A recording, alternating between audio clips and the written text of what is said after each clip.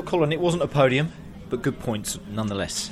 Yeah, all things considered, it was a great start to the day. P4 in this championship, but is hard earned on any given day. So I'm pleased with how the car performed over the course of the race.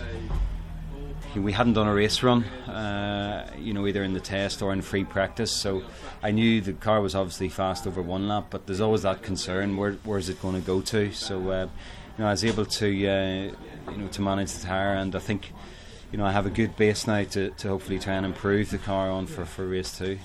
Were there certain sections of the circuit where you did feel that the car could be stronger and something that you might need to work on between now and race 2? Yeah, it's such a difficult balance at Thruxton.